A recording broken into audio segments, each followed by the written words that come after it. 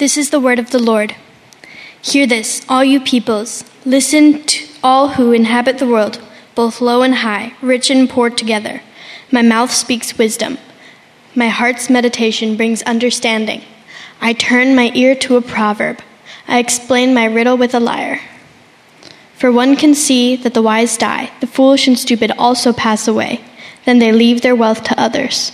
Their graves are their permanent homes, their dwellings from generation to generation, though they have named estates after themselves.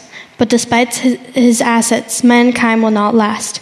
He is like the animals that perish. This is the way of those who are arrogant, and of their followers who approve of their words. Like sheep they are headed for Sheol, death will shepherd them. The upright will rule over them in the morning, and their form will waste away in Sheol, far from their lofty abode. But God will redeem me from the power of Sheol, for he will take me. Do not be afraid when a person gets rich, when the wealth of his house increases. For when he dies, he will take nothing at all. His wealth will not follow him down. Though he blesses himself during his lifetime, and you are acclaimed when you do well for yourself, he will go to the generation of his fathers. They will never see the light. Mankind with his assets but without understanding is like the animals that perish. Thanks, daughter and wife. It's like a Gray family worship gathering here today. Which actually, it's summertime and some of the regular volunteers out and whatever, but it's actually even more of a Gray family thing because my brother and sister-in-law decided to show up. So he's actually the really good drummer in the family. So if I just tag him in for the last couple of songs, you don't have to wonder where I went. But it's good to be with you. If you're new, my name is Aaron. I'm one of the pastors here, and we're doing a Summer in the Psalms where we're looking at a selection of different Psalms. As a church, we love to just go through books of the Bible. We've been going through the book of Leviticus. We're going to pick Leviticus back up in just a few Sundays. We've got today and then 2 more Sundays in the Psalms. And speaking of the summer, and people traveling, and people here, and people there, and people gone. So the Barker family just recently moved away. So Jamin stepped down as a pastor, and their family moved out of state. And then Pastor Jason, who's over our kids and student ministries, he's still on his sabbatical for another month. Just keep praying for their family, that the Lord would really recharge their batteries and do good work in them. And then John, our administrative pastor, he's on vacation this week. Well, actually, his wife is on vacation, and he's at home with 4 boys under the age of 10. So whatever the opposite of a vacation is, that's what he's on right now. And then our dear Myung, a deacon of Connect and Community, is set to go on paternity leave like any day whenever their precious baby girl arrives. So he's going to be gone. And then it's my birthday next week. And so we're going to take a family camping trip. And Doug is in Idaho all the time at his cabin. So what I'm trying to say is, Pastor Steve, you're the last man standing. And if any of you want to know, it's like just him next week. So you can just take over, you can take him out, it'll be great. Come and make a lot of ruckus and learn from Pastor Steve next week in the Psalms. But it's a good day to talk about the folly of trusting in wealth. And when we look at Psalm 49, I was praying a few months ago and just trying to select a handful of Psalms that I thought would hit on a number of different topics. I felt like the Lord kept drawing me back to this Psalm. And I will just confess to you, I do not like preaching about money. I feel like every time I go to preach about money, I can feel the gaze of the skeptic that says, oh yeah, here we go, another preacher talking about money again. But I want you to know that next week, I turn 40, so I just don't care anymore. Okay, so I'm gonna preach on money, and I'm gonna. What's the saying? When you're on thin ice, you might as well dance. I wanna talk about our wallets. I want to talk about our hearts, and honestly, I would rather preach about like mold and mildew in Leviticus than on money. But here's where we are, and so I just want to invite you to allow your heart to be open before the Lord. I want to pray. You guys can pray for me. Let's pray for our time together in the Scriptures. Lord, I ask and I pray for myself that you would guide and direct my words, that I would only teach that which is in line with the truth of your word. And Lord, I pray for each and every single one of us that you would give us soft hearts and you would help us to examine at the deepest level where we really place our trust. Where our treasure is, Lord Jesus, you said that's where you'd find our heart. And we want our treasure, we want our heart to be you. But Lord, I know for myself and every person here, our hearts are so prone to go astray and to put our trust in other things. So Lord, be with us. I pray that you'd bring the words of the scriptures to life here. Holy Spirit, we welcome your presence. Would you move and minister to us? In Jesus' name we pray. And all God's people said, amen. So I'll admit to you, as I got into this passage and I started studying, you'll see why in a minute here. There's a lot of talk of like the grave and the Sheol and going into the ground. I was distracted this whole week while I was prepping for preaching on this psalm because it instantly called to mind an episode of one of the greatest TV shows that has ever been made under the sun. Yes, of course, I'm talking about the 1960s Batman TV series, okay? Is there any fans of the 1960s Batman here with me? Okay, so I grew up on that. We didn't have cable TV or whatever, and I didn't grow up in the 60s, you maybe could tell, but my grandma had cable, and she had what's it called, a VHS recorder, and she would, you guys, kids, you know what a VHS tape is? It's like a thing, it's like the size of your refrigerator, and you'd put it in, and the tape and the cartridge, and then everyone was like, hey, don't record, that's illegal, and so she would just record all these episodes of the 1960s Batman show, and this one episode came to mind for me because in this episode, Batman is, he's kind of flirting with Catwoman or whatever, and then they're going into this cave, and there's a treasure, and Catwoman wants the treasure, but she's going to fall off the edge of this cliff, and Batman said, hey, you got to let go of the treasure, you're going to fall down into the line is a bottomless pit, which when I was like 6 or 7 years old, that just blew my mind, like a bottomless pit? Like the first time I ever tried to comprehend infinity or like an eternal God, like was through Batman. Yes, Batman leads me to God. And I was watching this episode, it's she's holding on to the treasure. She won't let go of the treasure. And eventually she falls into the bottomless pit to her untimely demise. That's all I could think about this week when I was prepping this psalm. And, money, this idea of treasure and the wealth. So I actually looked it up. I found a website this week. It's called tvtropes.com. And apparently death by treasure is a very common trope. I actually heard from several people after the first service, I told that story, that the first thing that comes to mind is Indiana Jones, right? Indiana Jones. It's like literally every Indiana Jones movie. The website pointed out like the Mummy movie franchise has that trope all the time. I also saw Sharknado 2 has the death by treasure trope. I've never seen that one, but I'll get to it eventually. It's after Sharknado 1, I'm assuming. But it's a very common movie and TV and story trope of clinging to treasure, clinging to money, and then actually falling to your death.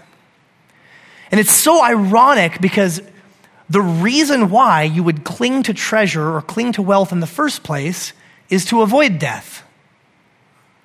See, we treasure our possessions, we hoard our wealth, we build up our bank account, we hold on to money because that can buy us clothes that shelter us from the cold, or that can buy us a house that protects us from the elements, or can have locks on the doors, or safety, security measures to keep us safe from evildoers, or that money can buy us good food that nourishes our bodies and can buy us medical attention. We would collect all that treasure, we would collect all that wealth in a literal attempt to save our lives, and yet what this psalm, and yes, that episode of Batman from the 60s was trying to teach us is that very often, the more that we cling to wealth, the more often it actually leads to death and destruction. And that's literally at the heart of what this psalm is about. Psalm 49. If you got your Bibles, let's go back to the beginning. Let's open it up and let's look here. Psalm 49, starting in verse 1.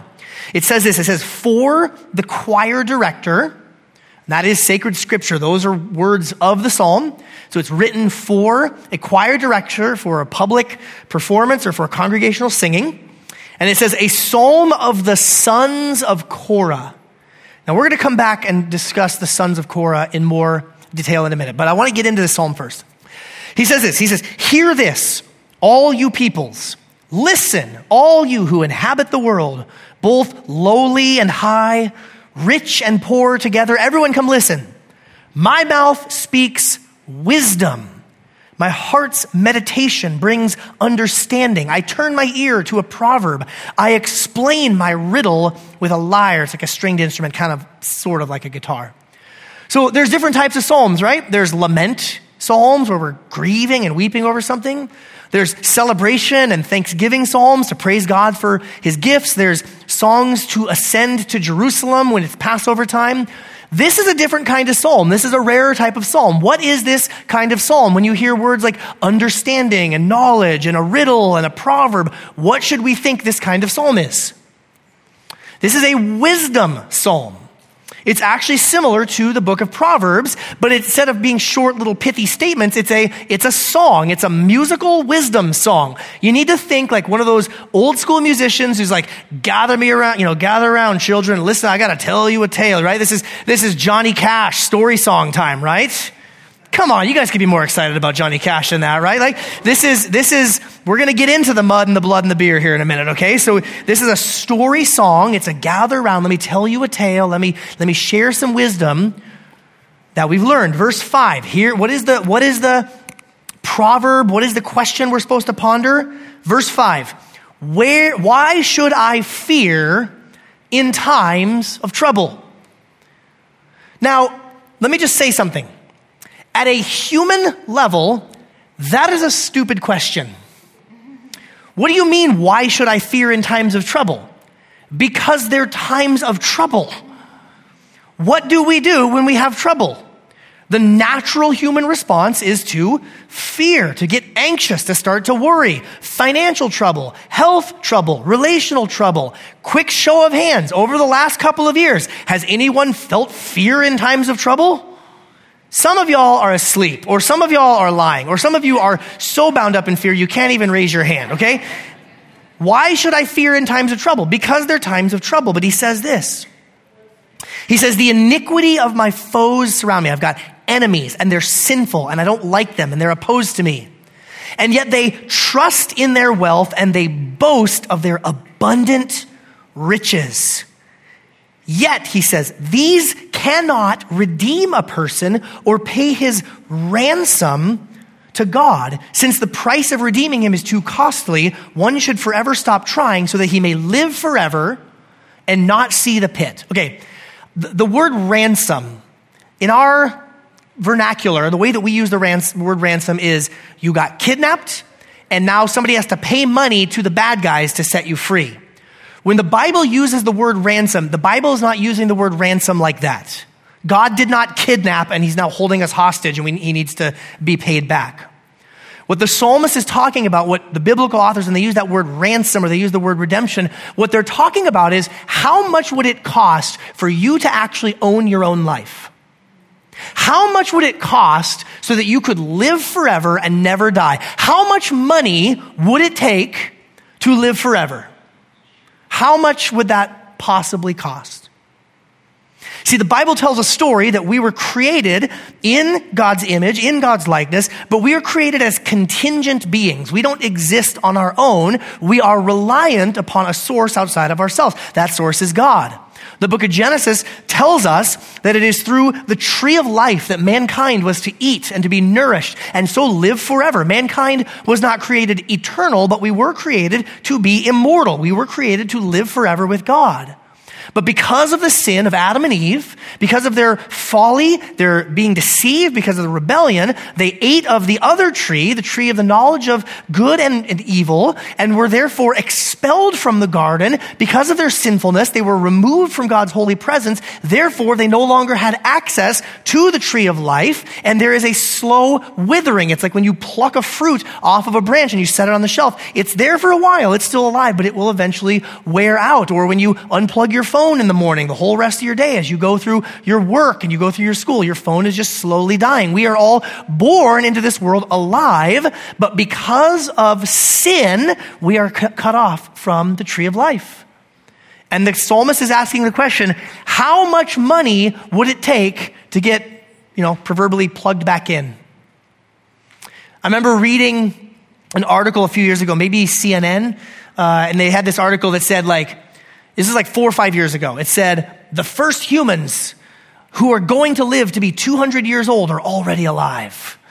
And they were touting all of the medical, technology and all the advances. This is incredible. Medical technology, the age that we're living in. Amen. Like you can use your stem cells to grow new organs, like replacement parts. Like you just keep a locker of spare kidneys or whatever. That's just weird, but it's happening. And you could get all sorts of organs and you could probably live a really, really long time. And how much money would that cost? Who knows? But let's just try it. And is there any ethical complications? We don't know. We didn't think about that, but that's a different topic for a different Sunday. But the idea of you could really have advanced medical technology. What about war? What about natural disasters? What about the next unstoppable virus or whatever? How much money, how much effort would it take to actually purchase your life in such a way that you were no longer contingent upon God? The answer is it can't be done. It cannot be done. The richest of the richest of the rich can afford the best homes, the warmest clothes, the best food, the most expensive doctors. And guess what? 100 out of 100 still die. Some of you are saying, I thought Summer in the Psalms was supposed to be like a fun, upbeat sermon series. This is fun and upbeat. Welcome to Sound City Bible Church, okay? Verse 10. For one can see that the wise die, the foolish and the stupid also pass away.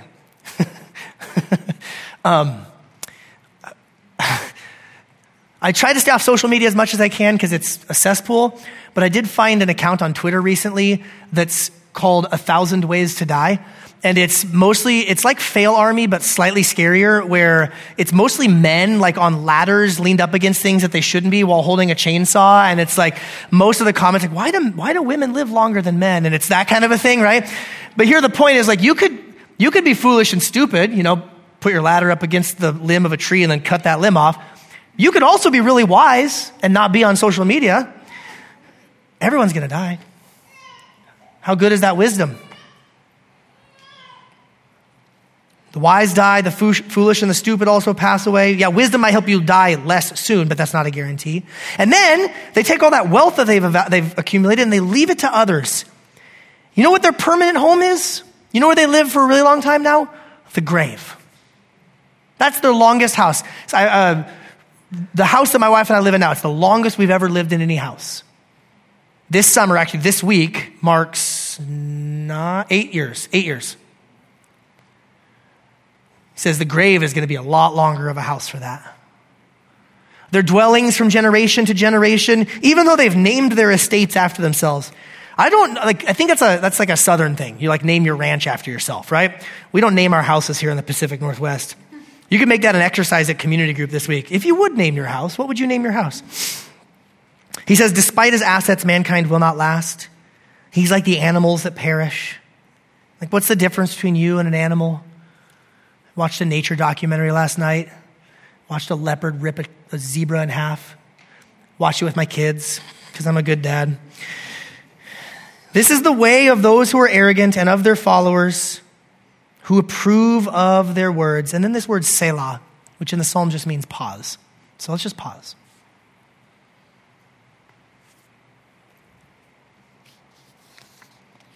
Verse 14, these wicked people, the arrogant people, like sheep, they are headed for Sheol.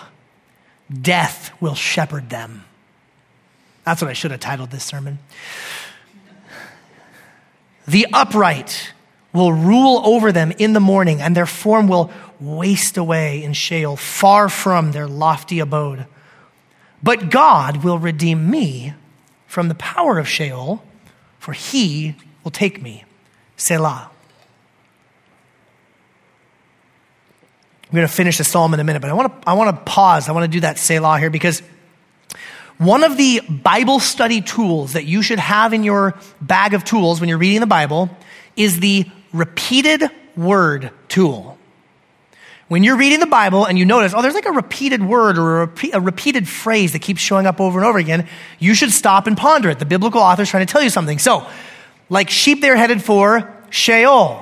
Death will shepherd them. The upright will rule over them in the morning. Their form will waste away in Sheol, far from their lofty abode. But God will redeem me from the power of Sheol, for he will take me. What is this Hebrew word Sheol that keeps showing up here? And it's in the grave and in the pit and Sheol. What is going on here? Well, let me, that's a great question. I'm glad you asked it because I have some material prepared to tell you what Sheol is, okay? The word is used 65 times in the Old Testament. It's an extremely common word. And its most general meaning is just the realm of the dead. It's like saying the grave. Or it's even maybe more literally sometimes like the ground. We talk about someone being 6 feet under after they pass away. It's like that. It's the realm of the dead. It's where dead people go. And Incidentally, it's where everyone goes. I know that for some of you, you're thinking ahead to New Testament teaching on, Hades and paradise and ultimately heaven and hell and all of that. But the Old Testament talks about everyone going to Sheol. So here in our psalm, right, the wicked are there. But when Jacob's son Joseph was thought to be dead and killed by wild animals, he said, I want to go to Sheol to be with my son. That's what Jacob the patriarch says. So it's where everybody goes. The language in the Psalms, it's mostly in the Psalms, but sometimes in the prophets as well. The language is very shadowy. It's like a see-through, shimmery, shadowy, but it's also unescapable. You can't leave. Nobody leaves the pit. Nobody leaves Sheol. It's just where you end up. Disembodied but conscious, shadowy and unescapable. And it is fair to say that there is an aspect of it for the righteous where they do experience comfort and rest. The Old Testament uses language like resting with your fathers or reclining at Abraham's side. But there is also a portion of it that is sorrowful, anguish, sadness, waiting for the day of final judgment. So for those who have trusted in the one true God, there is comfort. For those who have not, death will shepherd them. Now, why does the psalmist bring up Sheol? Why does he bring up the ground, the grave, the realm of the dead? Why does he bring it up so many times here? And the answer is all the way back before verse 1 when it talks about this song being written by the sons of Korah or the descendants of Korah. Who's Korah? Man, you guys are asking great questions today. Let me tell you who Korah is. Korah is an ancient Israelite who was a contemporary of Moses. So we got to go all the way back to the Leviticus and Numbers time again, okay? He's an ancient Israelite. He's mentioned in Numbers chapter 16 as a prominent leader. He's a prominent leader, and many early rabbis read that to mean he's wealthy. He's a wealthy person. He's prominent. He gathers up other prominent people with him, and he incites a rebellion against Moses. He basically, we learn later in the book of Chronicles that the family of Korah is involved in tabernacle worship. It's why they're writing psalms. It's why they're writing songs. It's why they are choir directors and musicians and all of that. Well, he basically says, hey, Moses, you and Aaron and the tribe of Levi, you shouldn't be in charge of tabernacle worship. I should be in charge. My family should be in charge. And so he leads this big rebellion. And Moses cries out to the Lord and prays and says, what should I do? And the Lord speaks to him and says, we're going to have ourselves a priestly showdown. A good old-fashioned priestly showdown. Some of you can think of it like what Elijah did with the prophets of Baal on Mount Carmel, but this was earlier. God says, everyone bring one of those fire pans that you keep your incense in, and we're going to see which offering the Lord will accept. And so they all gather together, and they're giving a speech, and they're all talking, and then the Lord speaks to Moses and says, hey, Moses, tell everyone to just back away from Korah and his people. And so they back up and they separate. There's a little physical distance. Verse 31, just as he finished speaking all these words, the ground beneath them split open. The earth opened its mouth and swallowed them and their households, all Korah's people and all their possessions. They went down alive into Sheol with all that belonged to them. Possessions are mentioned twice right there. You see that? Possessions and belongings. There's this connection between Sheol and money. The earth closed over them and they vanished from the assembly. A few years ago, I grew up in Alaska. Living here, there was a massive earthquake in Anchorage. And I think I showed some pictures of it one Sunday, but literally the ground opening up, literally, whole entire cars just kind of disappearing into the ground. Think something like that over this rebellious Korah with all of his possessions, with all of his money, thought that he could buy the leadership of tabernacle worship. And the Lord said, your money can't redeem you from Sheol. And here, hundreds of years later, however many years later, the descendant is reflecting, but God will redeem me from the power of Sheol. He will take me. Do not be afraid when a person gets rich, when the wealth of his house increases, for when he dies, he'll take nothing at all. His wealth will not follow him down. Yes, this is a good story psalm, isn't it? Helps a lot when you understand some of this backstory. Listen up, children. Listen up, young ones. I got a story to tell you. Rich guy thought he could buy his way into prominence, thought he could bribe God, thought he could take over the leadership. Sheol opened up and swallowed him. And money didn't help him then. Verse 18, summary here. Though he blesses himself during his lifetime, and you are acclaimed when you do well for yourself, he will go to the generation of his ancestors. He's saying, like, look, even if you get blessed and even if people speak well of you, like, it's not wrong to have these possessions, even if you do a good job with it, but still going to go into the ground, going to go be with your ancestors, and they'll never see the light. Mankind, with his assets, but without understanding, is like the animals that perish. Now that last line of the psalm there, it's the end of the psalm. We heard something earlier. We heard something back in verse 12. It says, despite his assets, mankind will not last. He's like the animals that perish. What's the difference between you and that zebra I watched last night on the documentary? There's no difference. We're all going to perish. Hopefully you don't get eaten by a leopard. Verse 20, though, it's a little bit different. Did you notice the difference? Despite his assets, even with his assets, but without understanding, is like the animals that perish. Now, there's that repeated word tool. Use that. So what is the understanding? What's the difference between us and the animals? Understanding. What's the difference between you and the rest of all of, created order? It's that God gives us the possibility for understanding that makes a difference. So what is the understanding? Right back in verse 15, where the sons of Korah say, God will redeem me from the power of Sheol, for he will take me. Friends, God has always been in the business of redeeming his people on the other side of death. Now I want to share, this is a wisdom psalm, so I would love to share 3 wisdom reflections with you from this psalm, 3 things to think about. The first one is this: money is a helpful tool, but it is a terrible God. I'll say it this way. There is nothing wrong with having money or having earthly possessions.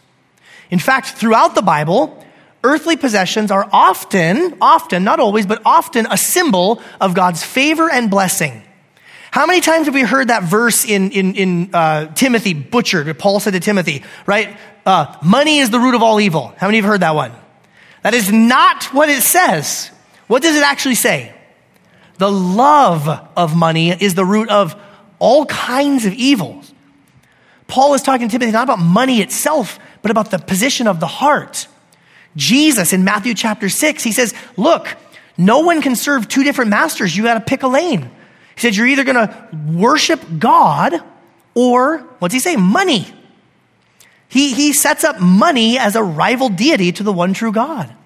Now, you and I think that because we live in a modern society, we're so civilized, we don't bow down in front of statues like those old-fashioned people, uncivilized people did.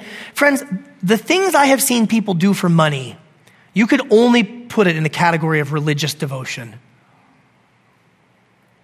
We need money. We need things to live. We need things to survive. The Lord knows that. But boy, does money have such a strong, sneaky way of worming its way into our heart, causing us to trust in it. I've thought about money quite a bit over the last few weeks because I had my debit card information stolen. I went to fill up at the gas pump, and my card got declined like a number of times. And I thought, well, I couldn't afford this tank of gas anyway. So what is going on with my card? And so I get on the phone and I call my credit union and I get on the phone with them. And it's like, hey, yeah, my card's being declined. And they're like, oh, yes, we have someone in the fraud department that would actually like to speak with you. And they're like, okay, there's a couple of suspicious purchases on your account. They're like, did you purchase from the PlayStation Online Network a Ninja Turtles video game? I was like, yes, okay, I'm an adult. I can do that if I want. I've said too much. They're like, okay, we're marking that one as not suspicious, I guess. It's like, I was hanging out with my kids. Second, they're like, did you spend $550 at a place called Seattle Gold Grills with a Z? Like teeth grills? I was like, oh, no, that one's not me. I could see how I'm about to turn 40 in the midlife crisis thing, but that's not my jam. That's not how I would go about it. So I've had to go through all of the bills that we have on this debit card and pay. Like there was a few days where I didn't have my debit cards. Like I can't buy lunch, or I have to, I can't fill up my gas right now, or I have to figure things out, and I have to go through the pain of like resetting up my card and all the, different things like our cell phone or our utilities or the PlayStation Network or whatever, right? It's like you just got to go through and put the card in. It's just such a pain. It's this tool that really enables us to do the things of life. And I had that opportunity now when I don't have access to it. Okay, Lord, help me to check my heart. Money is a helpful tool, but it is a worthless, terrible God. Korah worshiped money and the power that his money could buy, but it led to his destruction. And now Korah's descendants exhort us, don't trust in money. It's easier said than done, amen? Easier said than done. But here's the key from this psalm. Reflection number 2. You want to get free from the power of money as a god in your life? The way to do that is to learn how to fear death less. The less that we fear death, the less power money holds over us.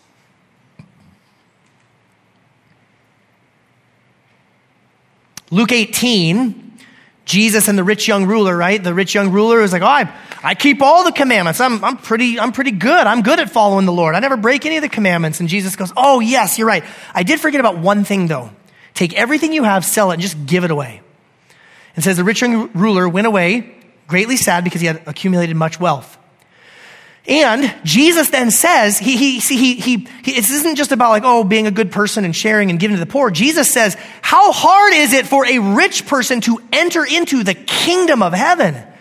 Jesus starts talking about eternal life, eternal, salvation sort of stuff. And the disciples go, man, Jesus goes, it's easier for a camel to pass through the eye of a needle than it is for a rich person to enter the kingdom of heaven. And the disciples go, well, then who could be saved? And Jesus goes, exactly. It's impossible with man, but it's only possible through God.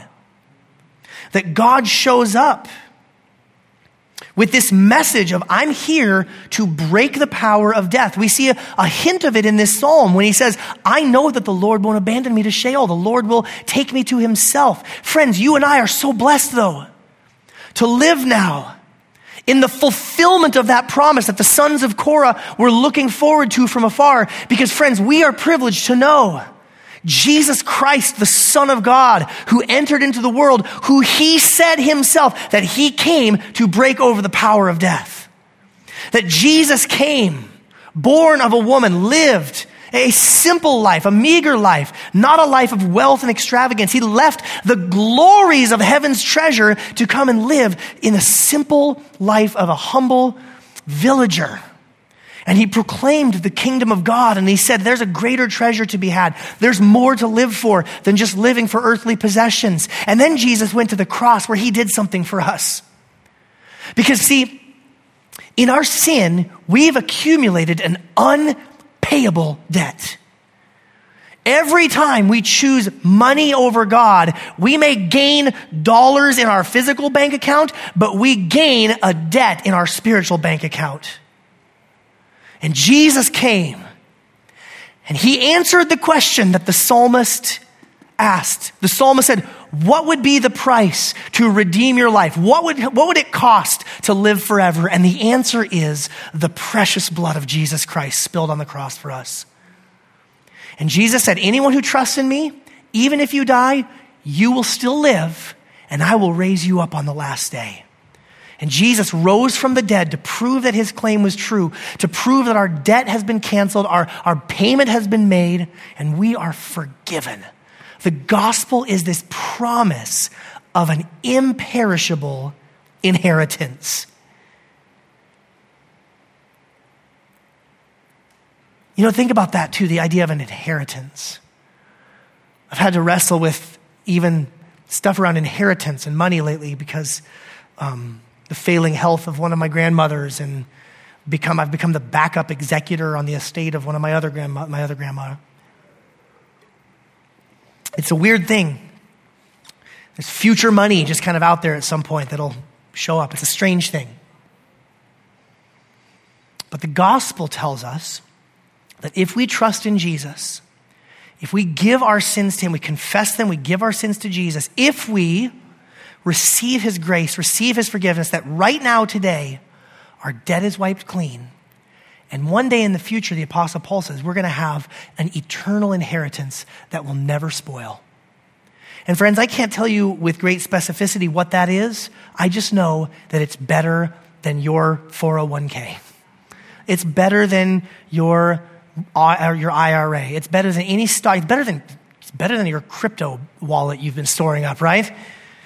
Do not store up crypto for yourself where bros break in and steal, right? It's like whatever you trust in, whatever you can put all the gold you want in the walls of your house. But if you trust in Jesus, you have an imperishable inheritance. Can never be taken away from you. This is the hope of the gospel, friends. Money is a helpful tool, terrible God. We break its power by learning how to not fear death. And we don't fear death because Jesus Christ died, faced death, and rose again, and has offered to redeem our lives from Sheol. Let me close with some practical instructions here. I want to give you some practical things to do. And I want you to take these. Some of these will be for some of you. Some of them will be for others of you. I want you to evaluate them with your spouse if you're married, with your close friends if you're not married, with people in your life that you can talk about. You can talk about it in your community group. Community group is going to be really interesting this week. You're going to talk about money and you're going to pick out names for your houses, okay? 5 things I want to just talk to you about putting money in its place briefly. Number 1, tithing. The word tithe, this could be an entire sermon in and of itself. I'm just going to say some very simple things.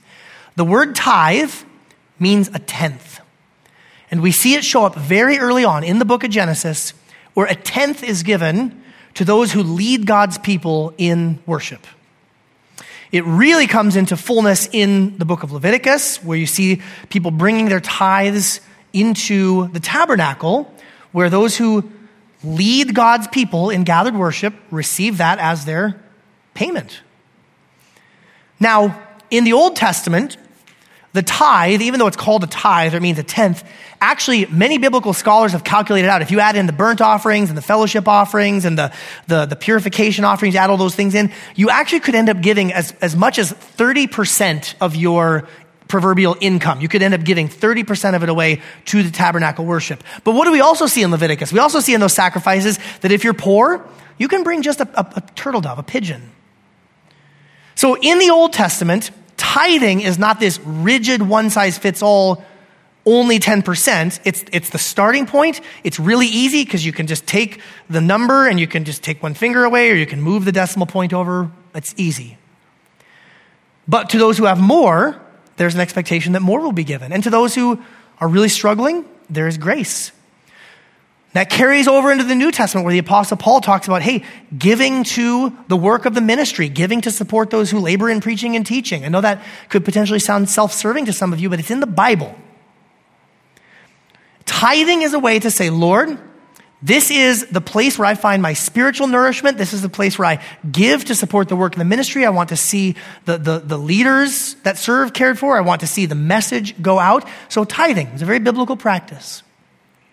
Some of you, the Lord has been exceedingly gracious to you, and you need to consider that tithe doesn't just mean 10%, but maybe more.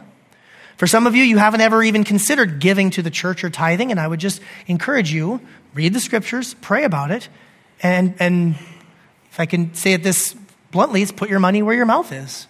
If you say, this is my home church, this is where I want to be accountable. Others of you, hey, it is tough, and you are barely scraping by. Understand that this is not a rigid law, but it is a wisdom instruction given to us for the Lord for our good.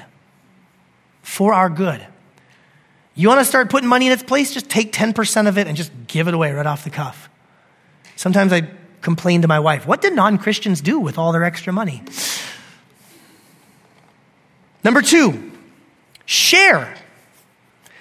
Sharing is different than tithing. When I mean sharing, I mean literally give to people in your life who are in need.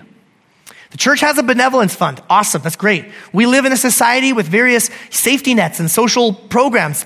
Fine, all well and good. But do you know what's better than that? Just taking out money and giving it to someone who's in need. I'll tell you what, I get so encouraged sometimes as a pastor in this church where we'll hear of a need, a financial need, and we'll go as like an elder team or the benevolence team will go to like try to give them money and the community group already like took care of the whole thing. I love those stories. They make me so happy. There's something incredibly beautiful and personal about just saying, I'm just going to give directly. I'm not just going to tithe to the church for the benevolence fund or just let my taxes go into some big pool and all that kind of stuff. It's just you sharing, giving to somebody who's in need. In the words of those great theologians, the Red Hot Chili Peppers, give it away now. So, that was bad. I'll fix that for the 5 o'clock service. Oh, wait, we don't have one. Okay, 3rd point. Move through these quickly. I'm going long. Number 3, keep some margin. Keep some margin in your life. You want to put money in its place? Don't eke out every single penny that you could out of that client. Don't get every single hour of overtime you possibly could. Leave some margin. We'll get back to this in Leviticus 19, but there's that principle of don't glean your fields all the way up to the very edges. Leave some for others. You need margin. You are not omniscient. You are not omnipresent. You need to leave margin. Well, but money's tough. I take this side hustle. I'll take this side gig. Maybe, maybe not. Maybe you need to put some margin in your life so that you have time to devote to the study of God's word and to prayer. Oh, that doesn't get me any money. Well, you need to maybe put money in its place then. Number 4, save. Save. This is again for some of us, us, who have a harder time with that kind of holding out, for the future. I don't remember where I read the quote. It might have been in a documentary actually, where it was the one thing that separates us from the animals is the ability to plan ahead. Animals are instinctual, they just act in the moment. But human beings, one of the things that separates us is we can think about the future. And so saving is a great way to delay some of the gratification right now and to say, I'm going to put that in for the future. And saving is talked a lot about in the Bible as a way to honor the Lord and to take care of our families. And then lastly, number 5, simplify. Simplify. Ask yourself, do you really need all that stuff? Do you really need another trip to Target, ladies? Am I going to get in trouble for that one? Okay. Do you really need another guitar? Arthur, yeah, I knew you were going to say it. Doggone it. You're the one that keeps texting me all the guitars I'm trying not to buy, right? Look, again, you need to prayerfully consider, do you really need the standard that we live in our culture and our society? We are the richest of the rich in world history. How do we learn how to live within our means and to simplify? Besides, someday you might move and you're going to really hate yourself then for having all that stuff, okay? Let me do this as I bring it back to the heart of the matter here, okay? When we go from here, probably before the end of the day, you're going to have an opportunity to interact with money. And you're going to have an opportunity to remind yourself, to remind your heart, I don't trust in this wallet. I don't trust in this debit card. I don't trust in this checkbook. I don't trust in this purse. You trust in the God who ransomed your life from the power of Sheol. And we're going to have a million opportunities this week to live it out. And so I challenge you, where is your heart? And before we come to the Lord's table in a moment, we're going to have an opportunity just to pray and to reflect. And as we come to the table, it's a reminder of the debt that has been paid for us. It's a reminder of the eternal life that we're one day going to have. I also thought of the verse from Isaiah that says, without money, just come and eat. Come and buy bread. Come and get milk. Come and get the choicest of meats and the finest of wines, because Jesus did, in fact, pay it all for us. So if you've trusted in Jesus, in a moment, I'll invite Pastor Steve to come lead us in communion. We get to just run to the table and eat and drink of the riches of God's grace. Will you pray with me? Lord, we thank you that you are the God of generosity. You're so generous that you created life with all of its abundance. Lord, we repent of the ways that we have spurned the gift of your life and your provision. And Lord, we cling to the provisions instead of the provider. We repent of that, Lord.